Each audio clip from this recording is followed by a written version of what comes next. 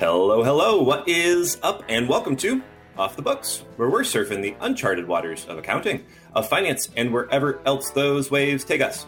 This episode is brought to you by Workiva, the connected reporting and compliance platform.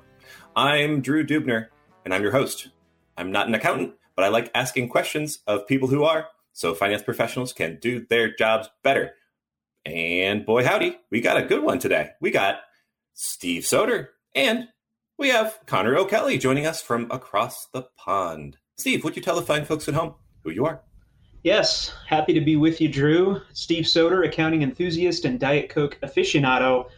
Very much looking forward to debating an update with our good friend, Mr. O'Kelly. Mr. O'Kelly. Indeed, yeah, and good afternoon again from the Emerald Isle.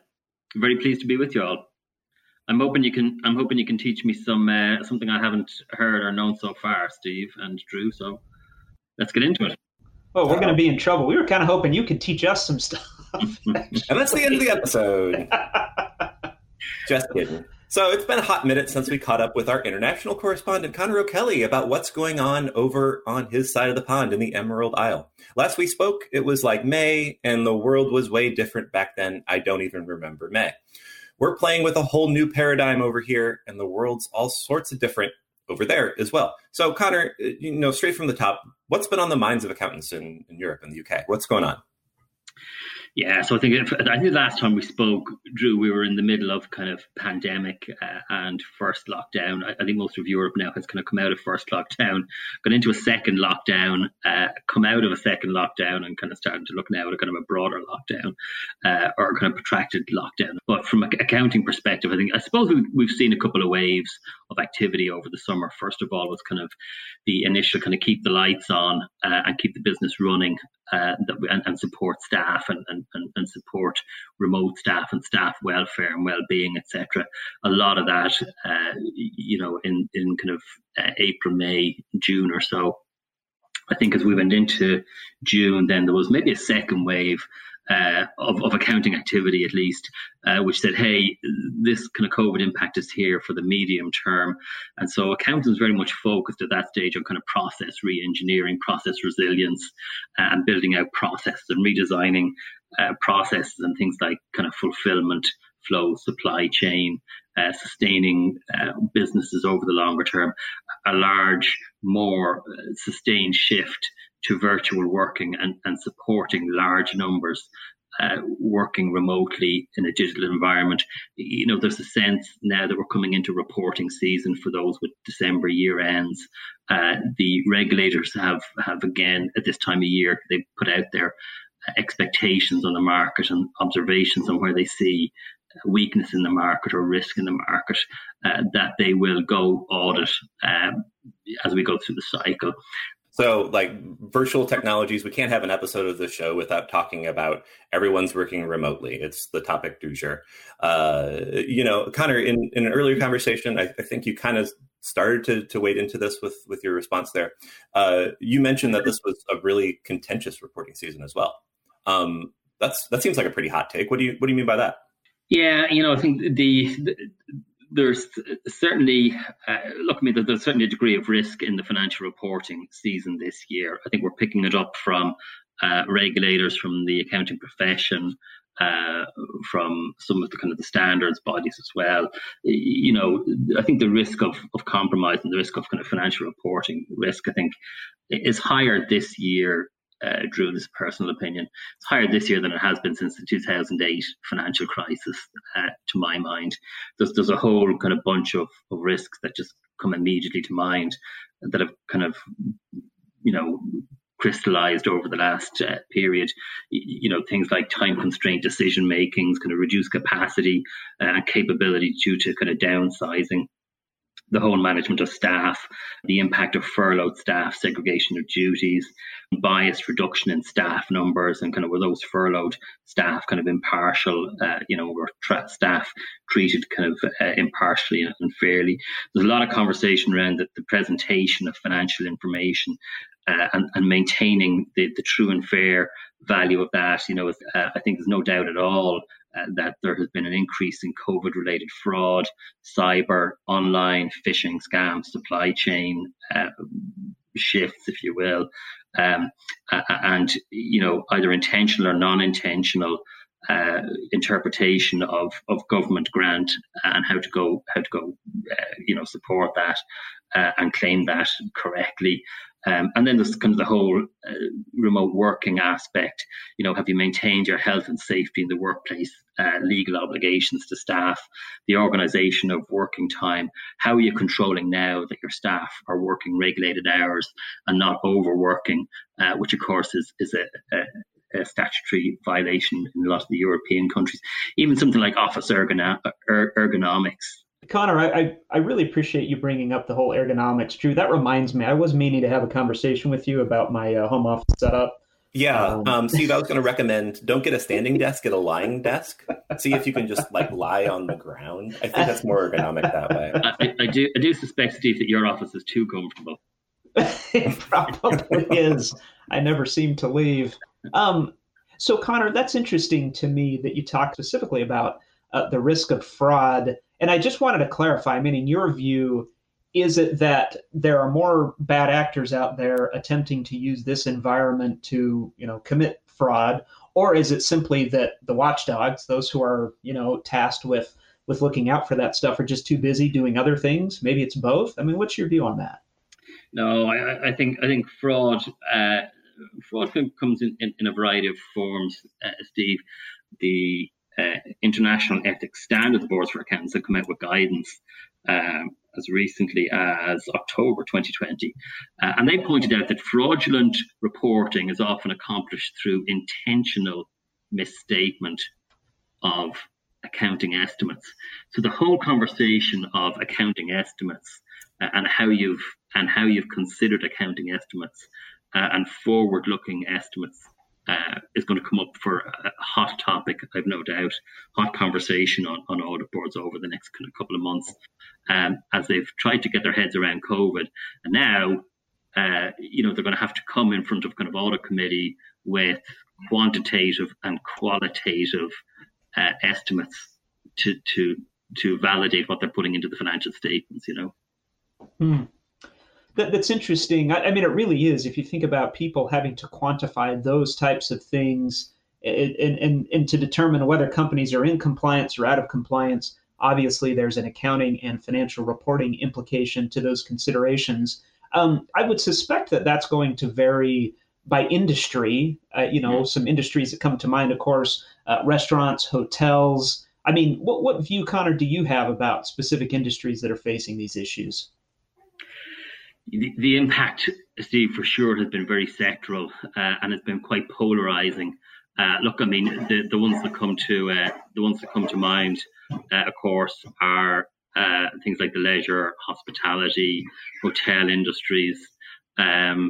We've had two big blows on the UK high street. Today, we've had Arcadia, which is a big retail group on the high street, announcing 13,000 redundancies. Straight after that, Debenhams, again, a high street name, very well known high street name, potentially 12,000 job losses there. So 25,000 job losses in 2 days in the run up to Christmas. As against that, you'll have seen organizations or some of the sectors flourish. There's no doubt at all, cloud computing and tech are doing very well. Ironically, one of the other industries that's booming is that industry which recycles both aircraft and cruise liners is enjoying a particular boom as a lot of the cruise ship operators have retired their fleets. Funny you mentioned that. I was going to buy a hull of an old aircraft and put it at the Off the Books studios and turn it into a studio booth. I think I can afford that. I can imagine I can buy a scrap airline for $40. I think at this stage you could probably buy a scrap cruise ship for the price of a VCR or something. Yeah, I mean the cruise ship recycling business and scrap business apparently is absolutely honestly, Drew, I bet they'd pay you to take it off their hands. Note to self. Yeah, start cruise ship recycling business. Well, Connor, let's talk about the airlines specifically. I mean, holy cow, there's an entire Wikipedia entry about airlines that have been impacted by COVID-19. You've got bankruptcies, you've got restructurings. And in the U.S., of course, we think about, the large, 3 or 4 airlines here, but there's a lot of smaller regional players in Europe in particular who are really, really being hit hard. I wonder, Connor, and back to the comment, back to our discussion about fraud and so forth, do you feel like this could also be a potential for some of these hard-hit industries, such as the airlines, to be using the kind of big bath accounting that we talk about where, hey, it's not really related to the pandemic, but there's some things we need to clean up on the balance sheet. We're going to write those things off or write those things down. And I'm just wondering, Connor, we see a little bit of that in the U.S. Is that similar to what you're seeing in the UK? Yeah, somebody, and I forget where I heard it, Steve, but I heard it said, not in the accounting community, of course, but I heard it said inside the last 10 days, like it's a good year to bury bad news. And I think what the regulators are very mindful of that as well. Again, some of it, and again, if we go back to, the fraudulent reporting through accounting estimates, etc., they're particularly looking at that. And again, the kind of the breaches or the kind of the violations, if you will, can be by commission or omission or kind of intent or non-intent or kind of delivered or non-delivered. But look, I think what we're seeing from a variety of sources right across the industry, from the accounting associations, from the International Accounting and Auditing Standards Boards, from the International Ethics Boards, from the regulators, from the SEC, from the Financial Reporting Council, from ESMA, which is our European regulator here. They're certainly very mindful of that risk in the industry, Steve, and they're very, very deliberate to call this out and call out the areas that they're going to be looking at, in particular around accounting estimates. And what's kind of interesting, I'll call one out here from the Financial Reporting Council in the United Kingdom, and they issued, some tips for the market in October 2020, so quite deliberately ahead of the reporting season. But they alluded to the Companies Act 2006, which is kind of the primary Companies Act that we report against here in the United Kingdom. But what they've called out is, a desire or an ability to describe in the annual report how the interests and the matters set out in Section 172, which is the Director's Report, have been considered in board discussions and decision making, right? Not what they are, not what the conclusion was, but how have they been considered in board discussions? So at board level, who said what, who was bringing what to the table, what conversation was there around accounting estimates, and what was kind of the backward and forward between, the accounting estimate and the assumptions and those charged with governance before those figures landed finally in the annual report. Connor, Steve, we have to take a quick break for a commercial. Back in a minute.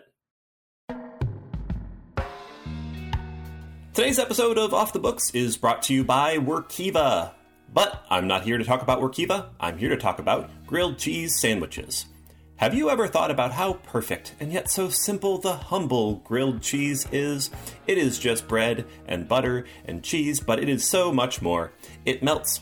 It stretches. It is gooey, which is not an adjective I use lightly, dear listener. More importantly, it pairs well with all sorts of delicious things. Tomato soup? Oh, absolutely.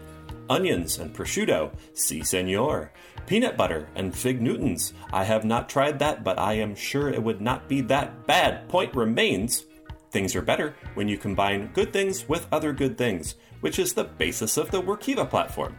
Bring your SOX compliance and internal audit and SEC reporting and all that other financial good stuff into the same platform, and heavenly flavors will emerge and the angels will sing in the ether. Yes, Workiva. Get gooey with it and learn more at workiva.com/podcast. That's WORKIVA.com/podcast.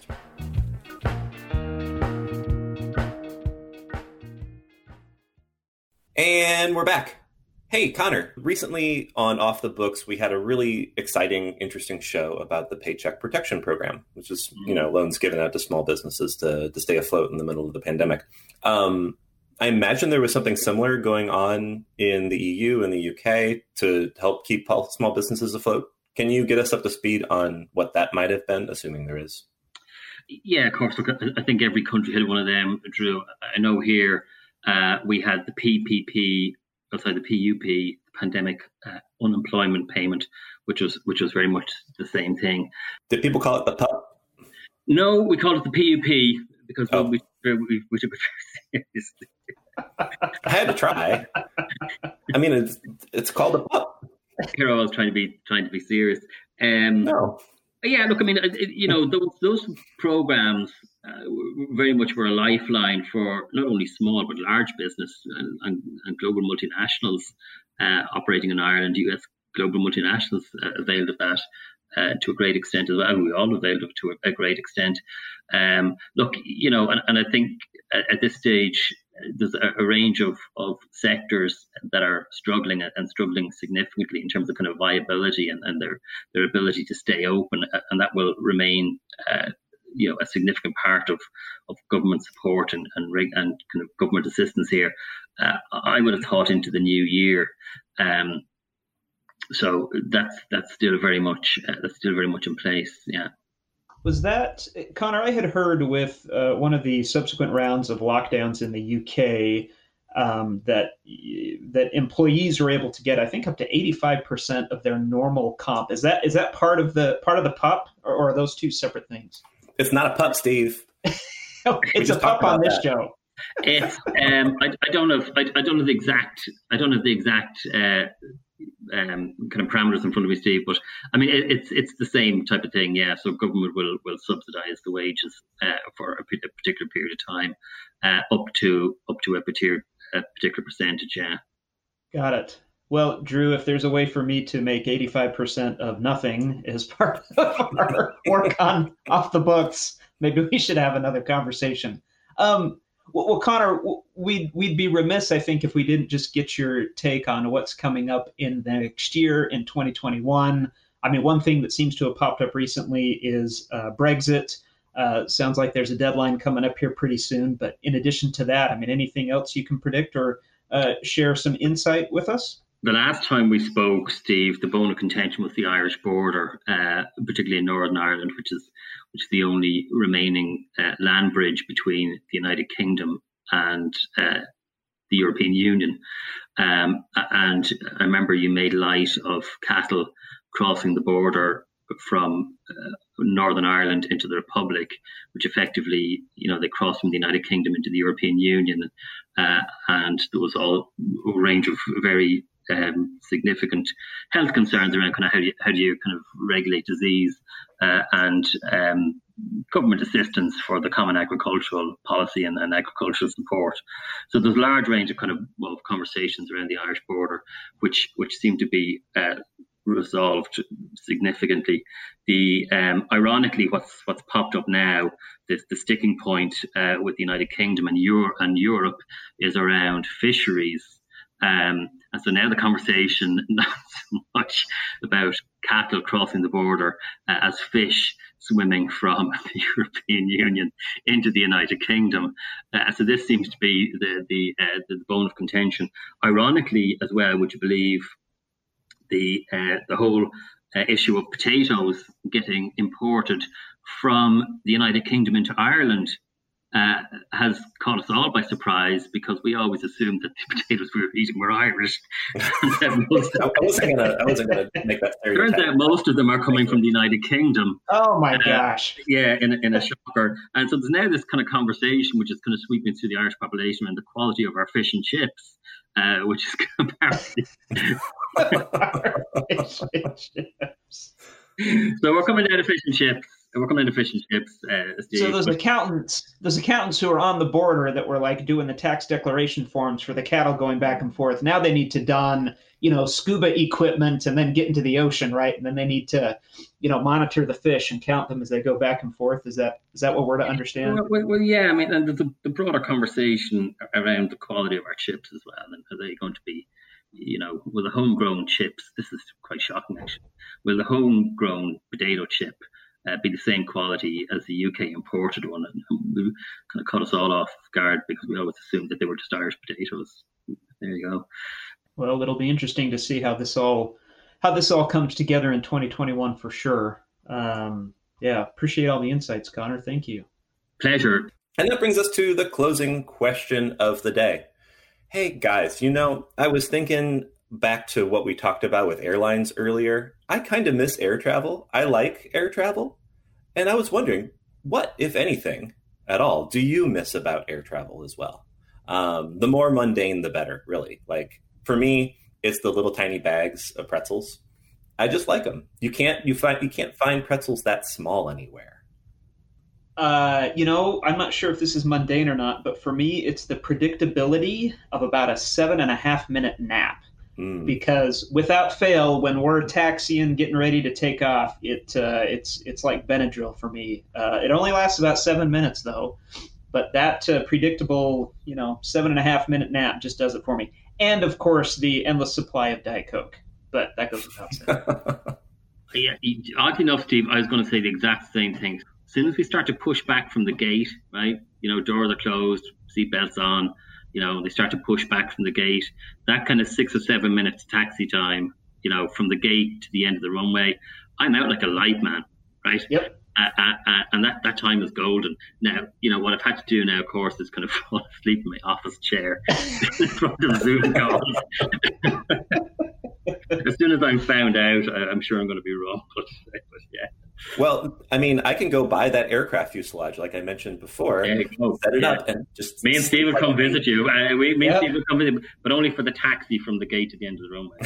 That's right. That's exactly right.